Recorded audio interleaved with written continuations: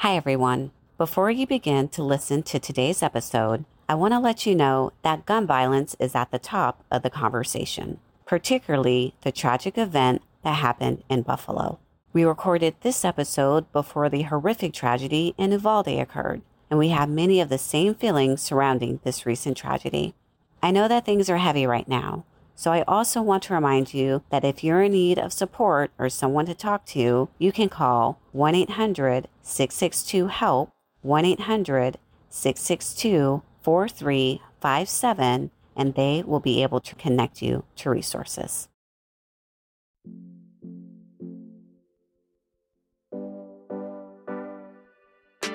Hey, Brown Girls, it's Ashanti, host of the Brown Girls Guide to Politics.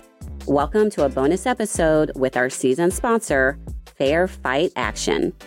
Fair Fight Action brings awareness to the public on election reform, advocates for election reform at all levels, and engages in other voter education programs and communications. Today, I'm joined by Cianti Stewart-Reed, Executive Director of Fair Fight Action, and Esosa Osa, Deputy Executive Director of Fair Fight Action. I hope you enjoy our conversation. We have a special bonus episode with Fair Fight Action. Just really thrilled to have these women here today because we got a lot of timely and important things to talk about, and they are at the forefront of it. So I will first have Cianti introduce herself. Hi, Ashanti. Thanks so much for having me here today. I'm so honored and thrilled to be the Executive Director of Fair Fight Action and to speak with you and your audience today. Ashanti, thank you so much as well. My name is Esosa Osa, and I am the Deputy Executive Director of Fair Fight Action. First question. There is a lot going on in the world, from voting rights, the fall of Roe. We just had a racist anti-Black shooting in Buffalo, targeting a community. What is on your mind during this time as we have so much going on in the world and being leaders at the forefront of it? How are you feeling in this moment in time about everything that's ahead? I'll share what I told our team, which is that I'm as sad as I am angry about the shooting and the loss of 10 Black lives and 3 additional folks who were injured there, and the community that was intentionally victimized in Buffalo. I just want to say that we have to continue to support Black folks in Buffalo, because when the media leaves and the attention is gone, it's important that we stay in community with them as they try to respond and rebuild. I think about the neighborhood I used to live in that seems so much like this community in Buffalo, right? The one grocery store that makes your neighborhood not a food desert, and like older Black folks who shop there all the time and go there on their shuttle, and the folks who are just stopping in to pick up something for dinner that day. And so this community feels familiar to me, and I feel that in my body. And I also know that Black communities in this country have been and have shown incredible resilience in the face of so much tragedy and horror. And so I know that that is also true about what will happen in Buffalo. But now is not the time for that. Now is the time for them to grieve and to heal. And what I also am thinking about is the courageous leadership that we need in this country to do real justice around gun violence and domestic terrorism, and for white people to name and denounce white supremacy and use their privilege to fight white supremacy and stay invested in this fight, because it's not going to go away easily and simply. It requires sustained work. And so I'm thinking about all of those things as I think about the Black folks in Buffalo and as they are trying to respond to this incredible tragedy. I love that word, Cianti, resiliency. And I remain in awe of Black strength and Black resiliency in the face of atrocities that are rooted in the very foundation of this country. And I wish for and hope for and pray for nothing more than grace and power and love for the people of Buffalo. And I think that in this moment, in these days, we have a duty. It is so important to speak with moral clarity and unity across communities with a strength that can actually and fundamentally carry the truth of what has happened. Our language matters. How we talk about this matters. Using words like racially charged or lone wolf, those words discount the Black experience. Those words do political work for white supremacy. So we have to be precise in our language and call out what has happened. This was a racist white terror attack by an individual radicalized by fascist and white nationalist lies that have unfortunately become mainstream in our body politic.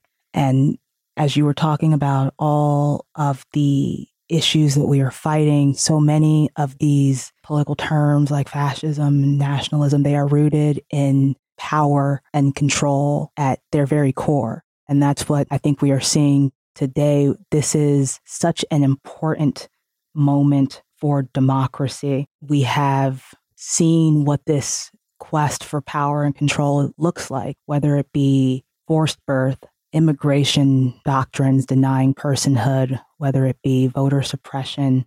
It is grounded in that same thirst for power and control through hate and violence. And it has never been more important for us to meet this moment. And now is not the time to grow wary of this work.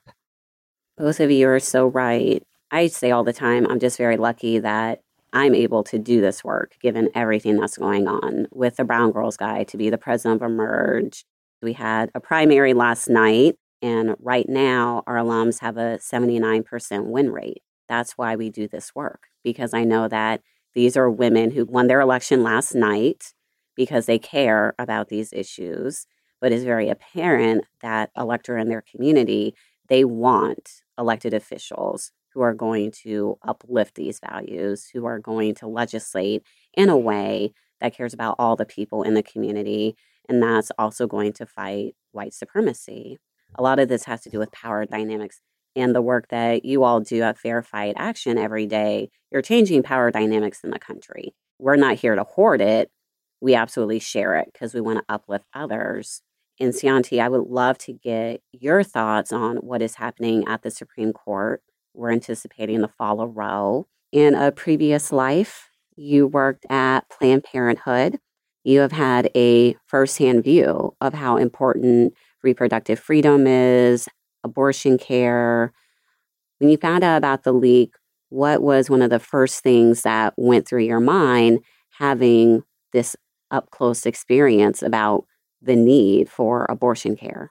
I had the honor and privilege to work for 4.5 years at Planned Parenthood Advocates of Virginia. And what I immediately thought about were the people who weren't clear about whether or not they were going to be able to access abortion, even the next day. We anticipated this would happen, that Roe would fall, that this court was aligned to do this. And it was still shocking. And because of the way it happened, right, it was also jarring, right? We weren't prepared. I think about, you get ready to hear these answers. You go to the Supreme Court, you hear them deliver this decision. This was not that. Our rights should not be given and taken away in this way, and definitely not at 9:00 at night on a Monday. And so I immediately thought about the people who need abortions. And as we record this today, abortion is still legal in America. Let's remember that. And if you have an appointment, you should keep it. And if you need an appointment, you should reach out to your local abortion provider. If you're in a place like Texas where they had already de facto banned abortion, reach out to the National Network of Abortion Funds, because that is your right today. And I think this access to abortion question is still rooted very much in Black women's history. The history of gynecology is a history of testing on Black women. And so I was also struck about, what does this mean about the need for consistent, accurate medical care for Black women?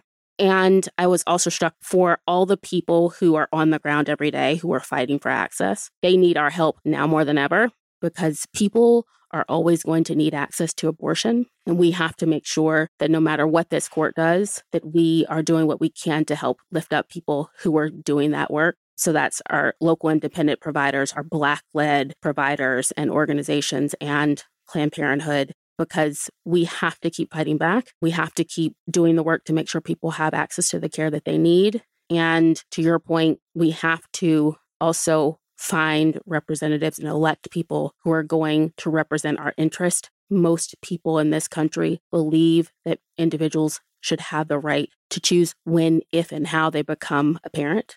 And that did not change because of what the Supreme Court did in the shadows of the night. And so if you need an abortion today, abortion is still legal. Go get the care that you need. What is happening in this country is wild, but we are also not the first, 5th, or 15th country to experience a democratic backslide and what it looks like. And this is what it looks like. 80% of this country supports the right to an abortion. And one of our core institutions is about to cut that out. And in all of these countries, including this country, institutions so seldom save themselves. It's so hard to push back against the erosion, to have the language and the courage to do that. But I think we are going to have to stand up and fight and make sure that this right is not eroded by a minority bent on power and control over our bodies, over our movement. We are at a critical inflection point in our history in the path towards freedom and democracy. And I am resolute. One of the things I've said so many times on the podcast, especially post 2016, when we saw Trump get elected, is that we are going to see how fragile democracy is. And we have continued to see that over the past few years. And it's one of the many reasons why I'm so thankful for Fair Fight Action, because you all wake up every day to protect our democracy. We mentioned earlier, we got important midterms. Every year is an election year. I also like to point that out. Each election year continues to be more and more crucial. So tell us a little bit about what you all have going on at Fair Fight and how you're thinking about the midterms. What's not going on at Fair Fight? Right. We're sort of doing a little bit everywhere, at least. I'm incredibly hopeful about the midterms, right? I think the people of Georgia who in 2020 and 2021 showed their power are going to demonstrate that power again.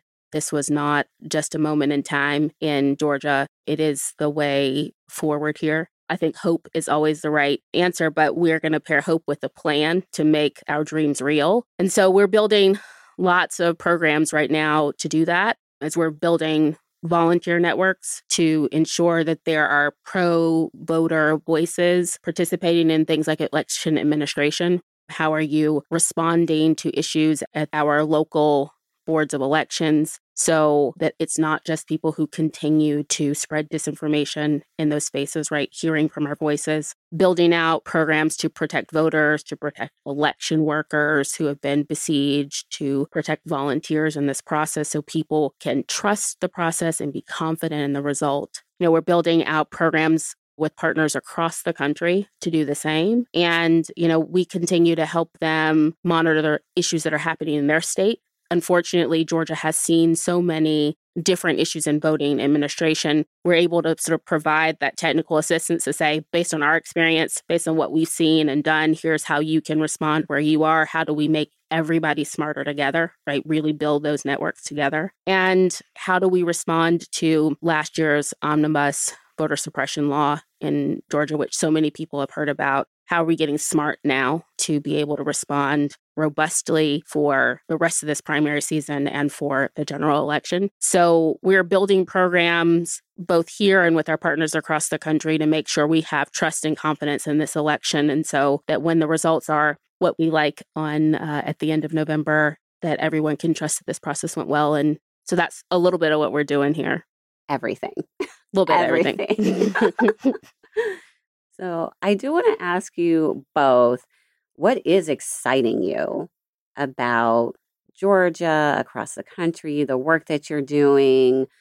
What is making you be like, yes, I love this part and people are loving this part and we know that this is going to be impactful? So where in your mind you're like, oh, we're just killing it. We're killing it here.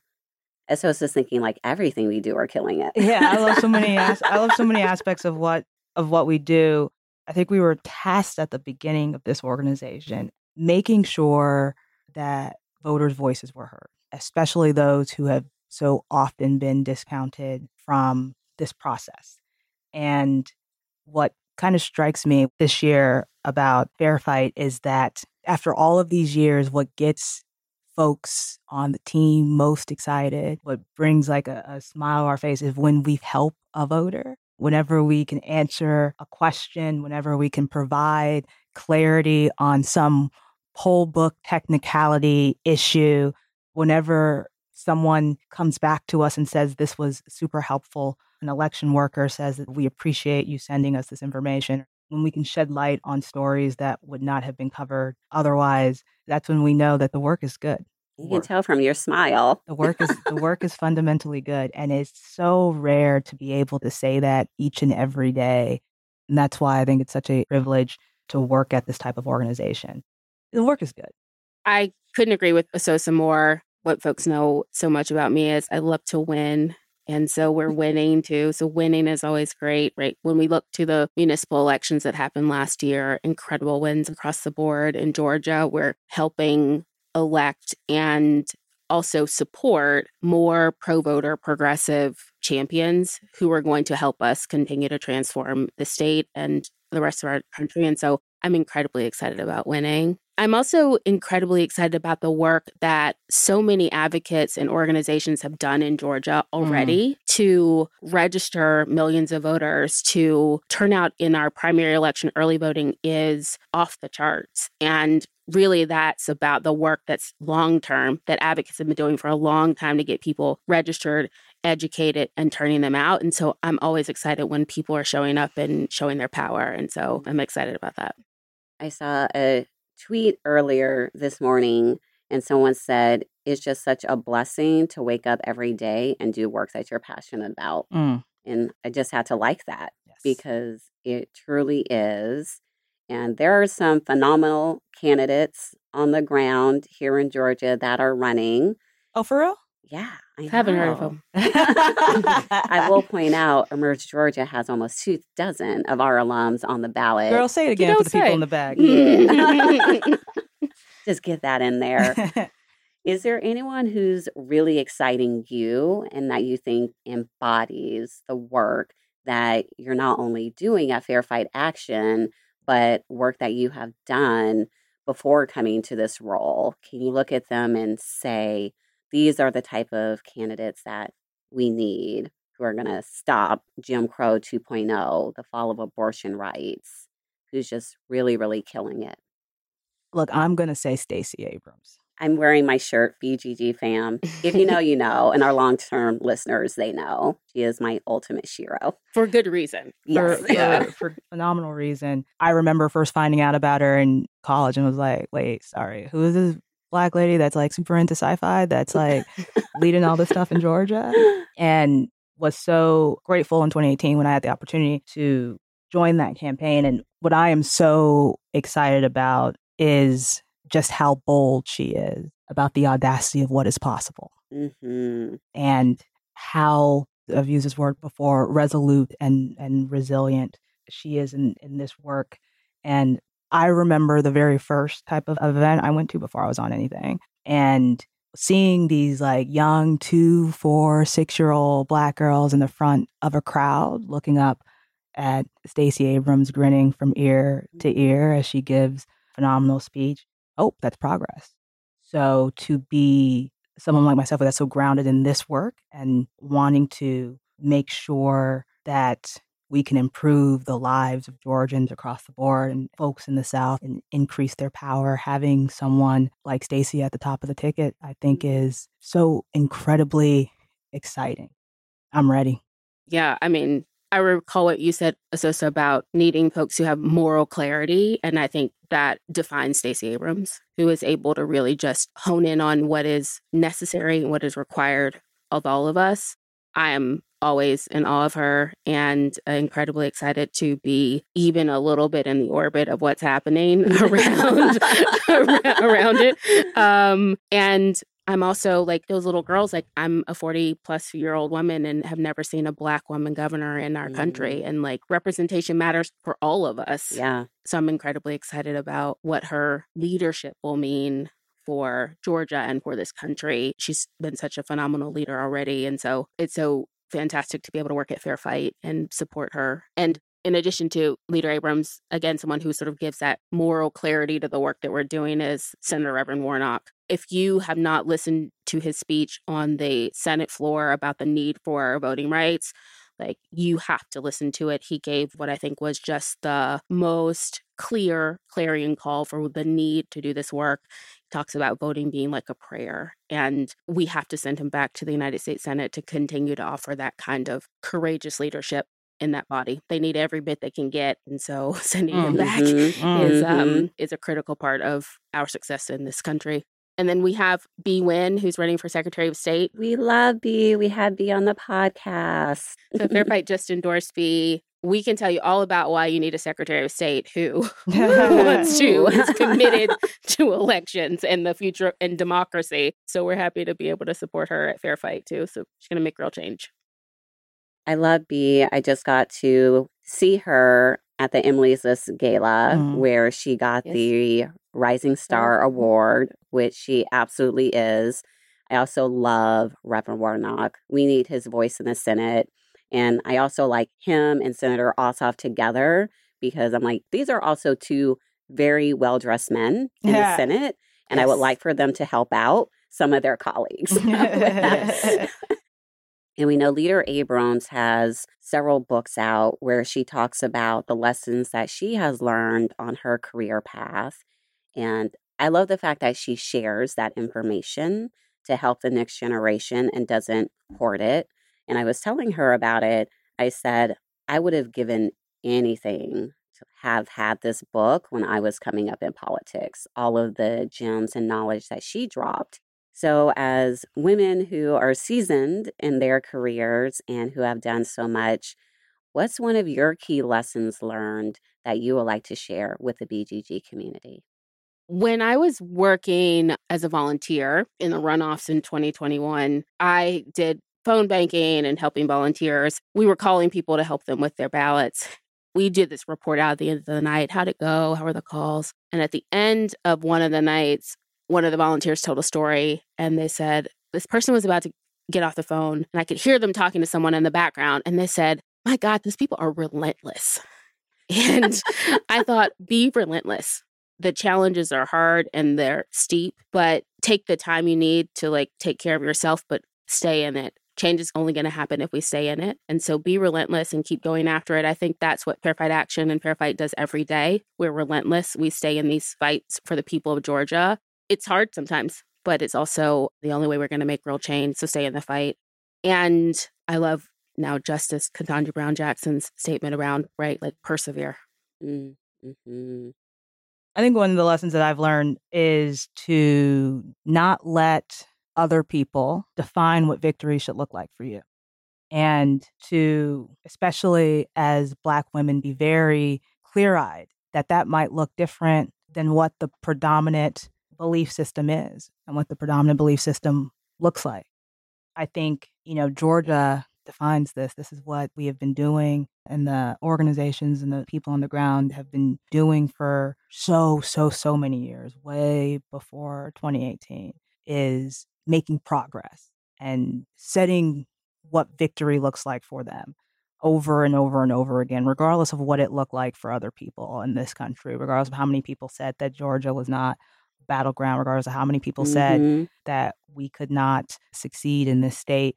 We set our own measure of what victory looked like for us. And we saved the country. We put the first Black senator and the first Jewish senator in office. And that was only, I think, possible because we set our own measures of what victory looked like for so long.